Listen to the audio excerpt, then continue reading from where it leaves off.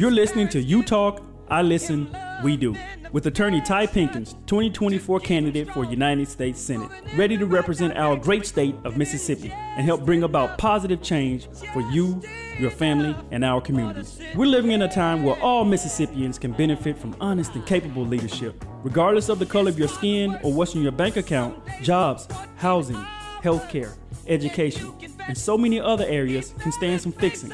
I'm running for United States Senate in 2024. Along the way, I'll be talking to you every Wednesday at 5 p.m. right here on WMPR about what matters to you. We'll have guests every week discussing issues surrounding jobs in the economy, healthcare, education, and so much more. Tune in weekly so you can talk, I can listen, and we can do.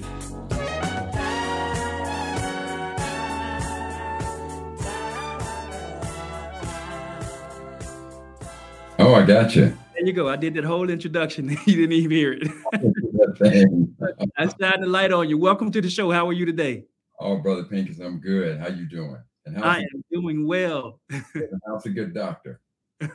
She's doing well. She is doing well. It's so good to have you on the show today. I remember when we met several weeks ago at the airport. You were landing here in Jackson and you was on the move. Correct. I was heading up to Tupelo that Tuesday or Wednesday to do a Black History session there. And then that Saturday night, Women for Progress was celebrating their 45th anniversary. And they asked me to keynote because I was in town. So I had a chance to address those esteemed sisters at their gala event at the Capitol Club down in Jackson. Well, you know what? I think fate brought us together. Yes, sir. You passed by each other. And when I heard your story and all that you have done in your work, I was just so excited to get you on the show. And thank you so much for agreeing to come on. So now, Dr. Mack, your achievements and contributions to, but first, before we even get into that, let's talk a little bit about you and your upbringing here in Jackson. So tell us about growing up here in Jackson and heading off to Mississippi State and ultimately out to Seattle. Yeah. So I was born in Jackson in 1962, and went to school there.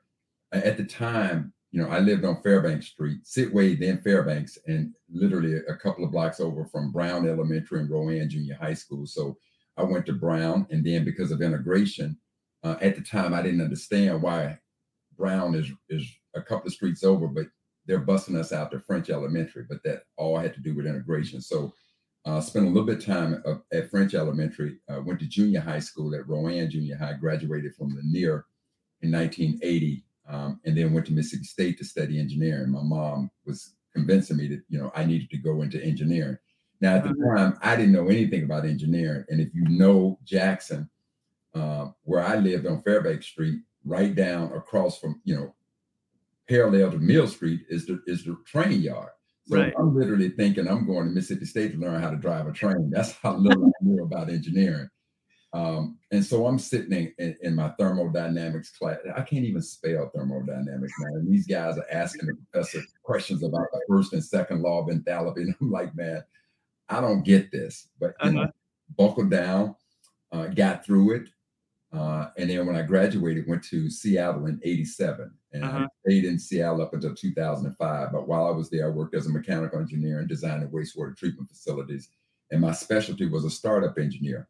And one of the things that benefited me when I was at Mississippi State that really solidified and made me understand that it was cool to be smart and it was dumb to be dumb was when I got a chance to intern or co-op. So I co-op with John Deere in Ottumwa, Iowa, while I was going to Mississippi State. And I also had a chance to work at Packard Electric, which is a division of General Motors that was in Clinton, Mississippi. I don't think that Packard is still down in Clinton.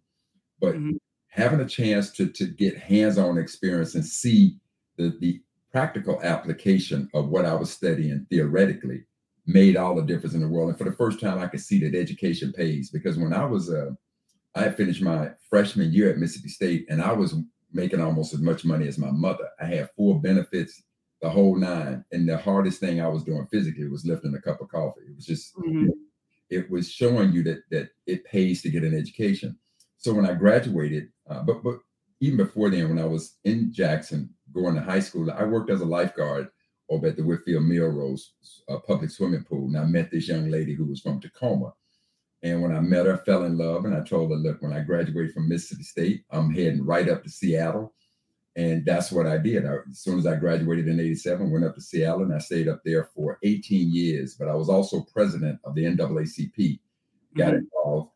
And our first year with me as president, our branch won the Class 1A Thalheimer Award as the best branch in the association. And that award was presented to us by the late chairman of the board, the late Julian Bond. And so I had students that would come and intern with me while I was an engineer. And one of the students that interned with me was a young man named Justin Steele, who graduated from UVA, where your wife is now. But he was also associated with the National Society of Black Engineers. So they asked me to come and keynote. And little did I know at the time that they were looking for a new executive director. And when they heard me, they heard this, because the mission statement of the organization is it has a cultural component where you have to be culturally competent, but also demonstrate academic excellence. So they saw those qualities embodied in my body of work, and asked me to apply for the executive director. And I did. And in 2005, I left Seattle. And when I left Seattle, they named a day in my honor, of all things, February 12th. But we were really active with the NAACP, very, very active. And so when I became executive director, stayed there and created some of the largest engineering camps in the history of America for Black girls, or for Black children, period. And I'm saying Black girls, the reason that popped into mind is because in Jackson at Mount Hope Baptist Church, where my mom goes to church, and Pastor Jerry Young is at that church, we had the largest engineering camp in the history of America for Black girls. We had 360 third through fifth grade Black girls for 3 weeks studying engineering, and they were all taught by college co-eds from around the country. But I had these types of camps located in 10 cities across the United States. And then in 2013, I retired from the organization, and and then I got inside this history thing. And this brother, we're gonna get to that history thing, because that's what's most fascinating about me, and actually kind of leads into our next guest also. So you know what, I just lucked out today, because I got two giants on the show. In addition to Dr. Mack, we also have a wonderful, wonderful gentleman, and he and I actually met. He interviewed me last year. When I was doing some work here in Mississippi. And I don't know if you remember it. Yes, sir. Or not. But we have Mr. Benjamin Dixon of the Benjamin Dixon Show with us this evening in the studio. And I'm so excited to talk to you about some of the national issues that's going on. And with Dr. Mack mentioning the history book, and I know that's closely tied to African-American education. One of the things that we are going to get into is some of the issues that are going on a national level with regard to education. I mean, let me say this. That's how Ben and I met. Ben, really? Ben, I'll let you tell the story, Ben. Well, look, Ben, you tell the story before we jump into this, because I know you got some comments to make on the stuff that's going on in our education system in school. So tell us how you and him met. Well, first of all, Ty, thank you so much for having me, and Dr. Mack. Is always a pleasure. Dr. Mack is my road dog as far as this politics and media, and particularly history. I met Dr. Carl Mack when we were both on Roland Martin's show, and he was doing a session on Juneteenth, and we were all on the show to celebrate the designation of Juneteenth as a federal holiday. And here comes Brother Carl Mack, Dr. Carl Mack, saying, not so fast, because each state has their own individual Emancipation Day, and each state should have their own, so he gave a robust history of it. And it was a moment where we had to look at ourselves and say, did we really know this? Now we're on national television. We're Roland Martin, and I just decided to keep it real. I was like, I did not know anything that this brother was saying, and because of that exchange, we linked up, and we've been tight as thieves ever since. Yeah, been thick as thieves ever since. Yeah. But that's why your work is so important, Dr. Mack. Creating the book, the calendar, and making sure that information, the right information, is out there for people to learn. Well, but Benjamin, back to you. We all understand what we try to understand what's going on in our education system, where we have people pulling books from school. You hear about what's going on down in Florida with Ron DeSantis. You hear about them banning books from the schools. Right. And we don't have, here in Mississippi, we don't have to look too far. Right here in Mississippi, books authored by giants such as Toni Morris have been banned in some schools, actually over in Madison County, which is not far from the studio.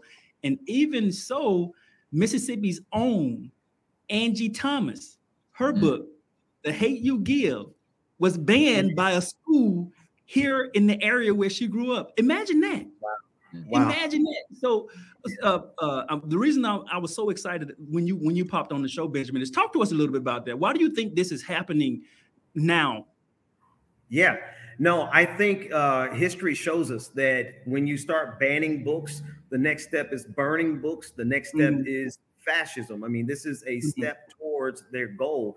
We're dealing with a group of people, and listen, like I'm not going to categorize all conservatives as monsters, right? I'm not going to do that, but we're dealing with a particular group of conservatives who have a very specific agenda, and that is to block the knowledge of what this country really is, what this country actually did, and what people who have studied it believe are the right steps to move forward. Like, I think that's the core of it. They honestly want to raise a generation that is completely clueless about their history. And if they can raise a generation of Black folks who are clueless about their history, then they can get away with whatever they want to get away with. Last but not least, it is good politics for the Donald Trump style Republican Party and the Ron DeSantis style Republican Party.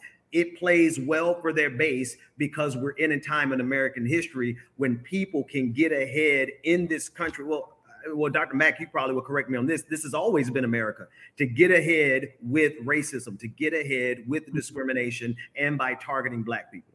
And you know, and when you and I spoke about this a while back, you know, I contend that the catalyst to it, the thing that really accelerated it, because it's always been going on. I mean, you can go back to the Confederate general who Stephen D. Lee, who was a Confederate general and the first president of Mississippi State. He was a member of the Confederate Veterans History Committee, and he talked about using that pen to make sure that the lost cause, as you put it, that ideology is what permeated in history books, and the ideology behind lost cause. And I don't want to use phrases that people may not be aware of, but in the basic ideology of the lost cause is several things. Number one, the South should not be blamed for starting the Civil War. The Civil War was all about Northern aggression. So they just, you know, let's say that they forgot. They just completely lied about history, because they're the ones that fired on Fort Sumter. They're the ones that seceded from the Union. That's right. This ideology that the South did not start the Civil War, the ideology that slave owners were benevolent people, the ideology that Blacks, we were happy to be enslaved. These are the ideologies of the lost cause. And so what I contend, one of the things that happened is when you take a look at this perfect storm that hit, we had COVID. Everybody was locked in, even though we had been seeing that through technology, Black folks being abused, killed by police. But during COVID, all of us watched what happened on, I believe it was May 25th of 2020, when Chauvin had his knee on George Floyd's neck. We all watched that horrific scene. And as a result of that, you now saw an accelerant to go inside of history and now pull these Confederate monuments down. So when that accelerant started, and history is clear, it's being stated, whenever we as a people begin to make progress, racism doubles down. And all you got to do is look at the Civil War. The Civil War was fought over the institution of slavery. And so during that period of time from 65 to 80, you had three sweeping pieces of legislation. You had the abolishment of slavery with the 13th Amendment, which is, you should not, if you're going to have a day to commemorate the end of America's original sin, it certainly was not June 19th, 1865. It was December 6th, 1865, when Georgia became the 27th of 36 states to ratify the amendment that abolished slavery. Because after June 19th, there was still 250,000 Black folks still enslaved in Delaware and Kentucky. And then you had 1868, the passage of the 14th Amendment, which gave Black folks citizenship in this country. And then the passage of the 15th Amendment in 1870. When these things happened, you saw the rise of America's homegrown terrorists, the Ku Klux Klan. You began to see Black codes. You saw the law change in Plessy versus Ferguson. You saw grandfather clause, poll tax. Speaking of poll tax, as we get inside the voting, here is my mother's poll tax card. And with my mother and so many other Black folks had to literally pay $2 in order to vote. No, that's interesting. That's fascinating, and it leads me to another question that I want Benjamin to kind of talk about. So now 2024 is coming. Yeah. It's here. It's here. You have candidates running already. That's Most of the a lot of the Republican Party has already announced their candidacy for presidency in 2024. Joe Biden's already announced. Given what we just talked about with regard to how they're so adamant in just muffling, dumbing down not only this generation, but the next generation in particular, we have people like Tim Scott, Ron DeSantis, Donald Trump. Do you think that we are underestimating the damage that could be caused if one of these people actually gets reelected? Do you think we're underestimating it? I love that question, because that's exactly what's happening at this juncture. If we can't see the realistic threat that Donald Trump poses to this country in terms of democracy itself, we're saying that wants to the left and relegate to the end of history. Those words, that type language to listen. And anyone who took this 24 and just kind of casually dismisses it or says that they have to, they're tired of voting for the lesser two evil. I am too, but we're dealing with some definitive evils that are coming from the Republican Party right now. There's no way in the world they're going to let Tim Scott, who I think he's probably a decent and honorable guy, but he's not going to get more than 1%. We're dealing with Ron DeSantis or we're dealing with Donald Trump. But do you think Tim Scott's nomination is actually a strategy? Because the Democratic Party can't do anything without the Black vote. There's a lot of us. There are a lot of us. They need the Black vote as a base. That's a fact. Yes. The Republican Party understands that the demographics in this country are changing and not in Republicans' favor. Do you think Tim Scott's nomination is a strategic plan to put someone who is Black on the playing field and say, we understand, we're not going to let you be president? That's not going to happen, Timmy. But what we will do is, if you can excite enough Black people, perhaps we can pull some of those and we'll give you vice president, and we'll give you some. Do you think that's part of the strategy? So I think it is part of their strategy, but I don't think it's a part of their strategy to actually win enough Black votes. I think it's part of their strategy to give the appearance or give cover.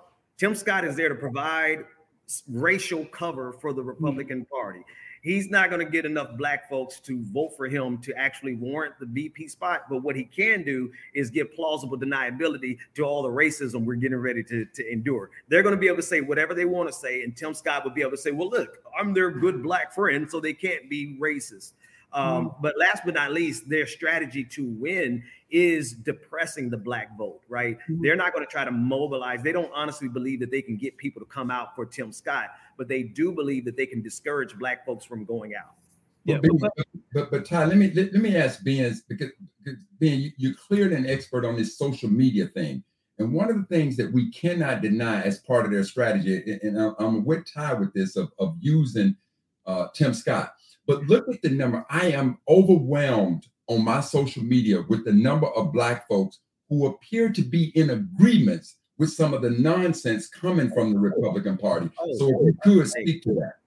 Yes, absolutely. Thank you for letting me speak on that too, because there is a concentrated effort, a concerted effort to literally use social media the way they did in 2020 and 2016 to depress the vote. But this is how they're going to depress the vote. Right now, the topic that is getting a lot of people, a lot of Black folks to co-sign with the conservative movement is the LGBTQIA issues, the transgender issue. And if you look at the social media influencers, and I love these guys. I'm gonna name a couple of guys, and I'm not naming them to put them on the spot.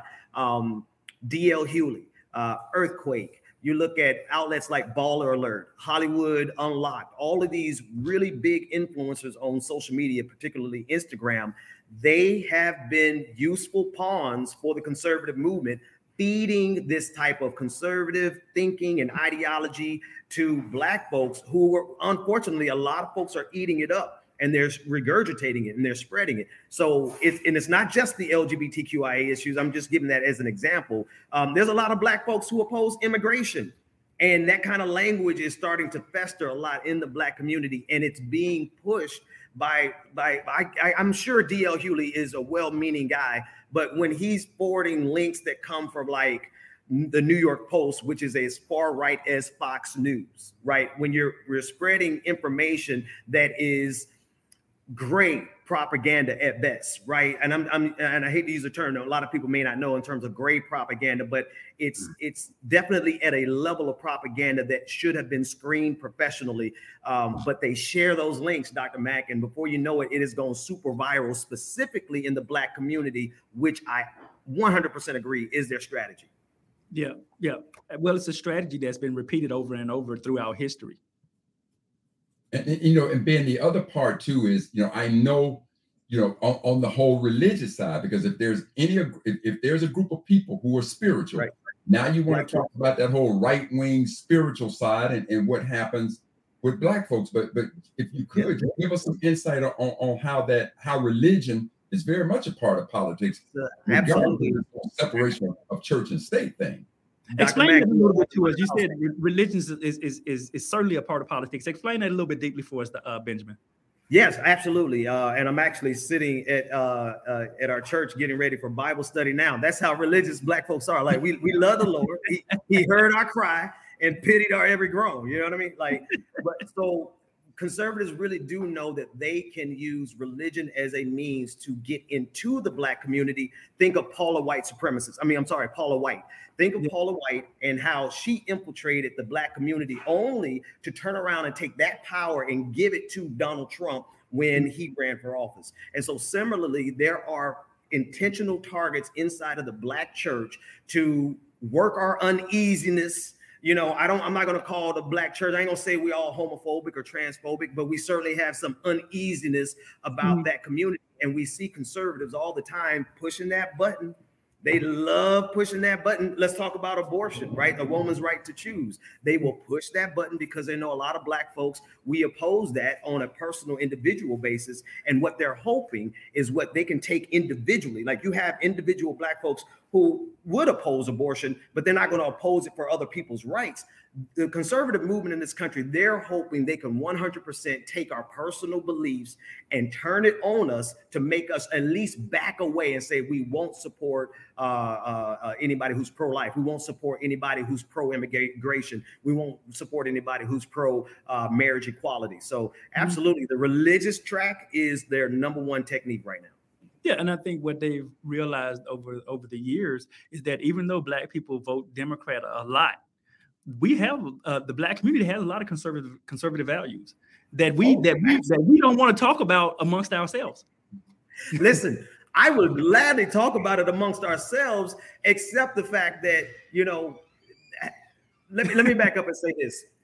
They know how religious and how spiritual Black folks are. It's powerful. It's the problem is that they're not willing to sever their racism from their religiosity. They won't even give Black folks a chance to actually entertain the Republican Party, because even if we go over there for religious reasons, which I would disagree with, but let's say a lot of Black folks wanted to go there, the reason we won't, and the reason that we can't, is because we're met immediately with their racism. So they're so committed to their racism, they can't even really capitalize on the fact that Black folks are extremely conservative. Well, you know what? And I want to move on to another topic before we lose you, Benjamin, because I know you got to go soon to Bible study. I want to talk about something that's been on my mind for a minute now. Our good brother Clarence Thomas, right? And so you see what's going on with the Supreme Court, and I think people are starting to understand how important it is, and linking that to electing senators, United States senators, and how much power they have in sitting people on the Supreme Court. One example is you have Amy Coney Barrett, Brett Kavanaugh, what is it, Neil Gorsuch, I believe, who were nominated by Donald Trump. And confirmed over the last several years. And the outcome of that, surprise, Roe v. Wade turned over. That the people who we put on the Supreme Court are so important. But what's also important is us realizing what's going on the court right now with regard to the situation with Clarence Thomas and taking these kickbacks and stuff. So can you talk a little bit about how is it that the highest court of the land, one, apparently doesn't have any ethical tools that they use to keep themselves in order, and the United States Senate, our United States Senate, is reluctant, in my view, reluctant to do their job and implement those ethical rules and guidelines. Right. You know what's wild about that is that every other level of the federal judiciary has ethical codes. Right. But if you make it high enough to the Supreme Court, you're now no longer bound by an ethical code. No rule, no matter you do anything. Exactly. And so Clarence Thomas has 100%. He's been on the Supreme Court 30 years. He has been friends with Harlan Crow, who has given him like $500,000 worth of vacations, who has purchased his mother's house, who has helped his son, his nephew with college tuition or with private school tuition. He's known him for 25 years. So he was on the Supreme Court before he met this Republican billionaire. And Clarence Thomas got away with this. Mind you, he's still in the court, no investigation. He got away with it by saying, well, this was a friend that he's known for a long time. You didn't meet this guy until he got on the Supreme Court. That's number one. Number two, the Senate, they are afraid, particularly, I want to go to Joe Biden specifically. They're all institutionalists. They believe more in these institutions than they believe in the threat that's coming from their colleagues across the aisle. They trust in these institutions, even if the Republicans are trying to destroy these institutions. And so they are literally just being, lambs to the wolves at this point. Is institutionalism more important than accountability? For a lot of people in the Senate, it absolutely is. That's the question. That's the fundamental question with regard to what's going on in the Supreme Court, and not only the Supreme Court, but in other branches of our government. There you go. It's happening, and you know it is. And that's the point, Ty. See, sometimes we'll get locked in on just the Supreme Court, and so when these elections come around, we got to remember Trump's legacy is still in play, and it will be in play for a long time, because not only did he appoint Supreme Court justices, but you got to look at all those federal appointees that he made. And Mississippi is now dealing with the impact of those federal judges that he placed on the bench. And Ben, you could certainly speak to that. Yes, I will. And I'm going to let this be the last thing, because I got a table full of folks who are ready to study the word of the Lord. And I'm in here talking politics. But Dr. Mack, Dr. Mack, you got to prep me one more time. That prelude. What was your it was the impact of federal appointees by presidents, as well as those appointees that they make to the highest court in the land. It's those federal judges. Oh, yeah. No. Across the board, these federal appointments are critical, especially right now when we have threats to our institutions at this high level. If you talk to people who are honest in the FBI, if you talk to different levels of people who work in the government, they will tell you that the threat is coming from inside the house now.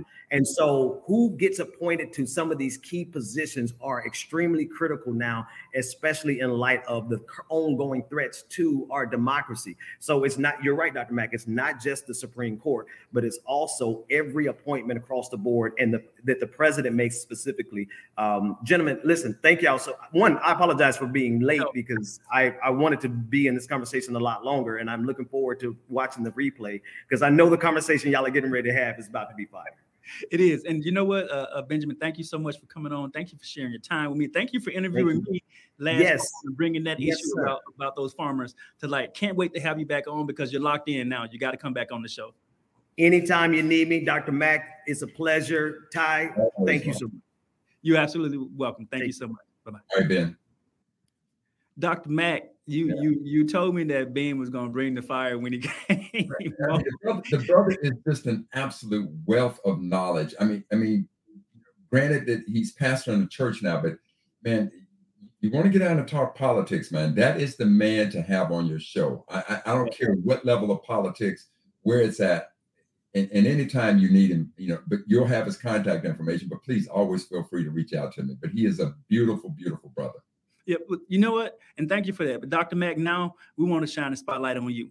You are, and we talk about Mississippi natives who achieve great things all the time on this show. You're born and raised in Jackson, Mississippi, attended Mississippi State University, went off to Seattle, became president of one of the county NAACP chapters, and then became the president of the National Society of Black Engineers. You have achievements that are just out of this world. Your achievements and contributions in the field of engineering and diversity have been remarkable. Could you share with us your journey and how you became involved with the National Society of Black Engineers?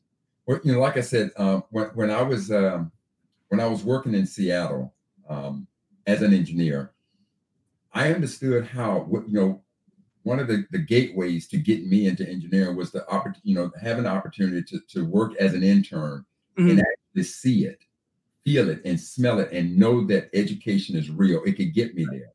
And so, having benefited from that, when I worked at King County, I was the first Black engineer straight out of college that they ever hired. Really? And so when I'm asking them about other Black engineers or interns, they're telling me they can't find them. Right. I tell you what, you let me look.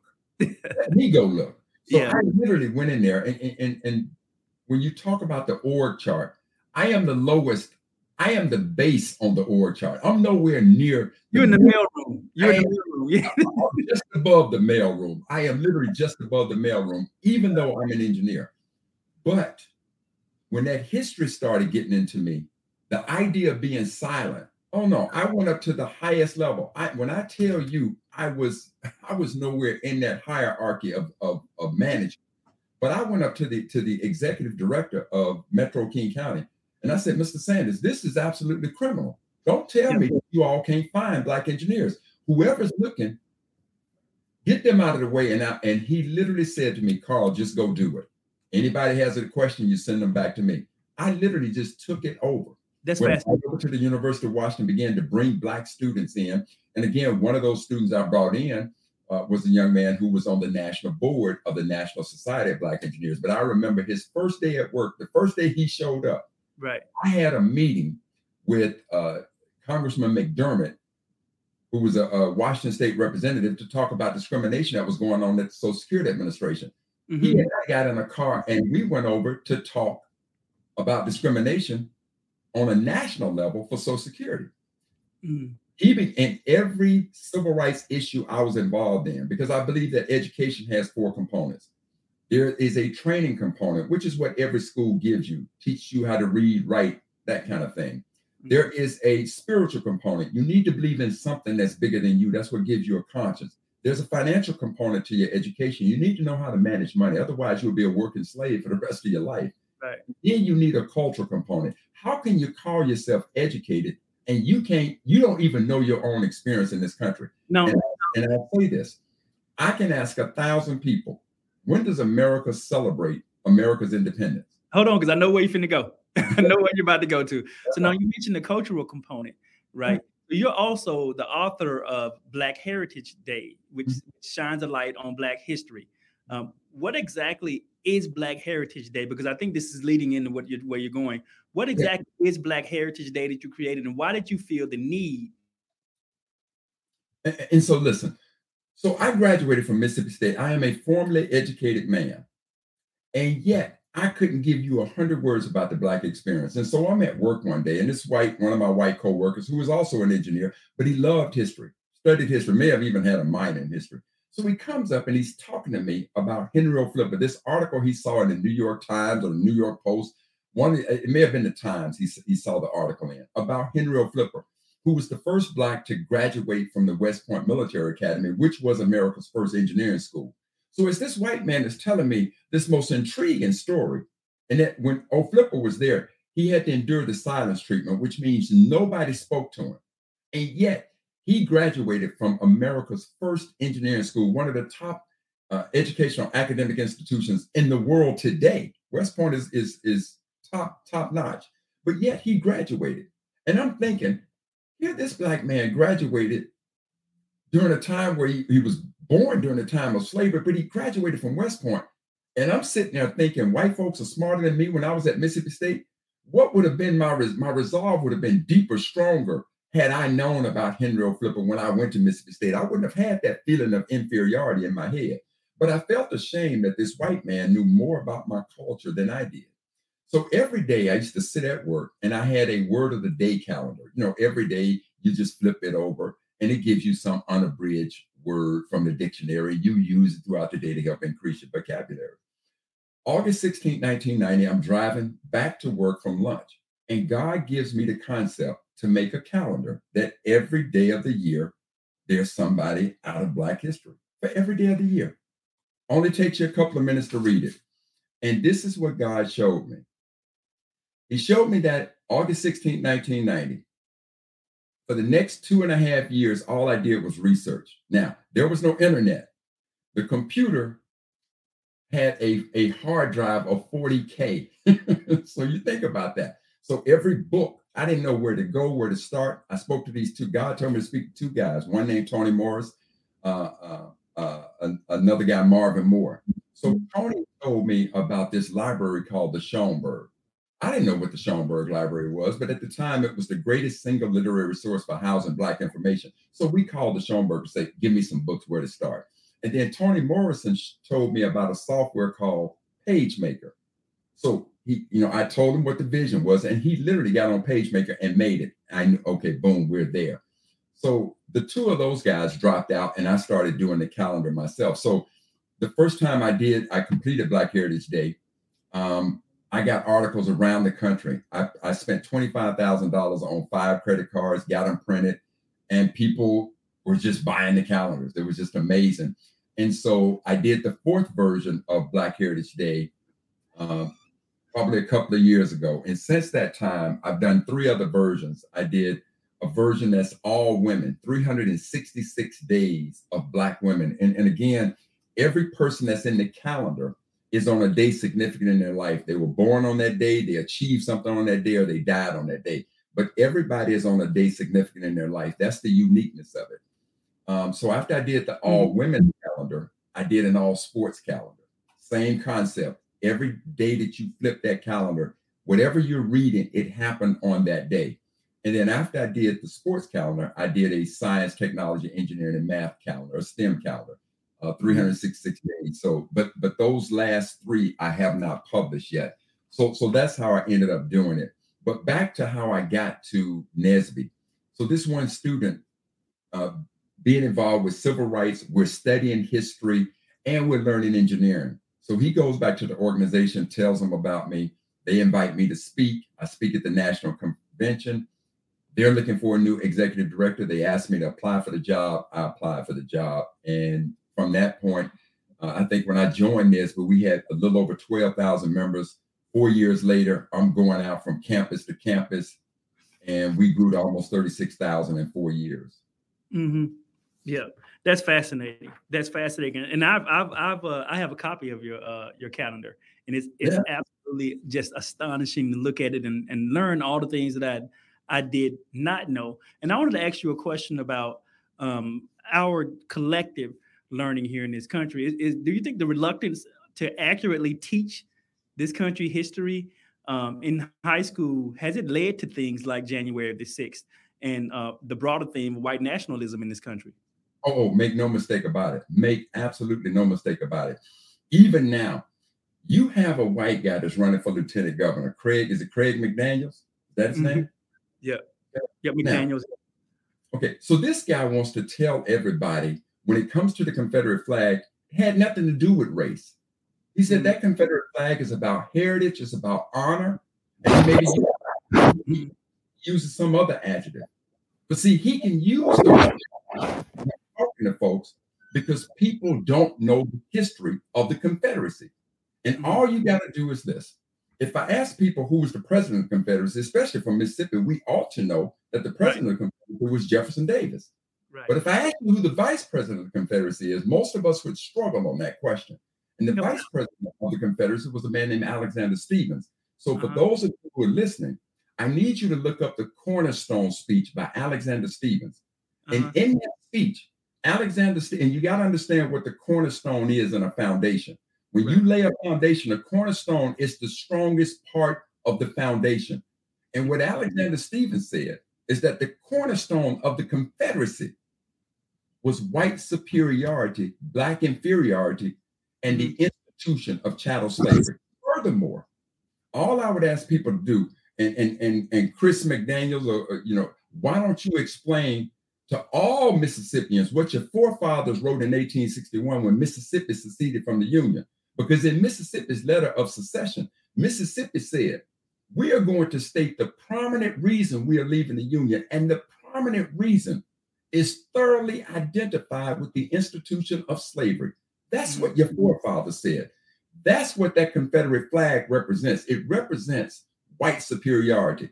The only honor that it has is the honor of white folks thinking that they're far better than us. And now when you're talking about banning books because it makes little Miss Karen or little Mr. Chrissy feel uncomfortable. Well, how uncomfortable you think we feel living in a state where there's a Confederate flag flying over state buildings? Well, I guess one of my questions is, I'm trying to understand the psychology behind, because when you ban books from schools, whether those books are regarding the LGBTQ plus community, whether those books are regarding the Black community, the Asian community, or anything different, when you start banning those books and depressing education, you hurt some people. You hurt Black children, you hurt Asian children, you hurt children that may identify as LGBTQ or other, but you also hurt your own children. And I'm trying to understand the psychology of being willing to dumb down your own children for a broader purpose that most of the country doesn't even agree with. Yep. Ty, let's be real clear. There was a Black woman by the name of Mary McLeod Bethune. In her last will, Mary McLeod Bethune said, amongst things, I leave you a thirst for education. I leave you respect for the use of power. I leave you respect for the uses of power. We can talk about crack cocaine or methamphetamines or anything else, but there is no drug more seductive than power. That is what this is. This idea that for power's sake, these folks are watching the tanning of America. They're watching America tan in color of leadership and tan in color of its population. And there is a strong desire for them to hold on to power. And the best way that you can hold on to power, the one ingredient that any dictator needs, and Ben talked about fascism. We need to understand what that is. When you start banning books, see, they're at the point that they don't even give a damn about democracy. That's what January 6th was about. When you can say, and listen to the Republican Party, listen to the Black faces of the Republican Party, or the Republican Party themselves. Well, the American people want to move past that. How do you move past an attack on democracy? Democracy. The other time that they did it was during the Civil War. And what did they do? When those traitors led the secession and fired against this government, now once the war was over, they returned them to power. So January 6th, that wasn't the first time we seen that. You think? Do you think some? Because we know that there allegedly are some elected officials in the Senate and the House on the federal level who, in some sort of way, may have participated in carrying out what happened on January the 6th. We've seen hundreds and hundreds of Americans get punished, some for a year, 6 years, over 10 years, multiple years. Is there a point where some of those elected officials are held accountable also? No, nowhere near the point. And I'm going to tell you this. Look at America is clear about this. It's clear about the rich and powerful. And you don't understand this. When those folks led the secession, they were traitors. This is treason we're talking about. Yeah. Why is that so hard for us to say? Why is that so hard for us to say in this country to call the physical attack on our nation's capital? Because it's only been penetrated once before now, and that was during the Revolutionary War by the British, right? And we're talking treason. Why is it so hard for us to say that word when that's specifically what many say happened on that day? Because white folks have a hard time, damn near impossible time, holding themselves accountable. They need a scapegoat. They need it. See, one of the things America prided itself on January 20th is the peaceful transfer of power. America loves to tell the whole world, look at us, look at our democracy. We have a peaceful transfer of power. Well, how do those white Americans, those white elected officials who actually believe in saving our democracy, the ones who have spoken out and stood up and said, you know what, this is wrong and these people need to be punished, and some who've stood up and said, you know what, even Donald Trump needs to be held accountable. What more can they do and we do in order to make sure something like this doesn't happen? Hold them accountable. Absolutely hold them accountable. You know, ignorance of the law, no excuse. Oh, yeah. When you start talking about, see, January 6th, this was an attack against democracy. This violated the peaceful transfer of power. So what right does America have to go into any other country and talk about a peaceful transfer of power, to try to teach anybody about democracy based on what we saw on January 6th? And until you hold them accountable, look at every Trump is Teflon now. Teflon Don. The Teflon Don. Nothing sticks to him.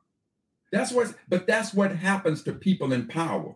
I'll say it again. Let me make this point though, Ty.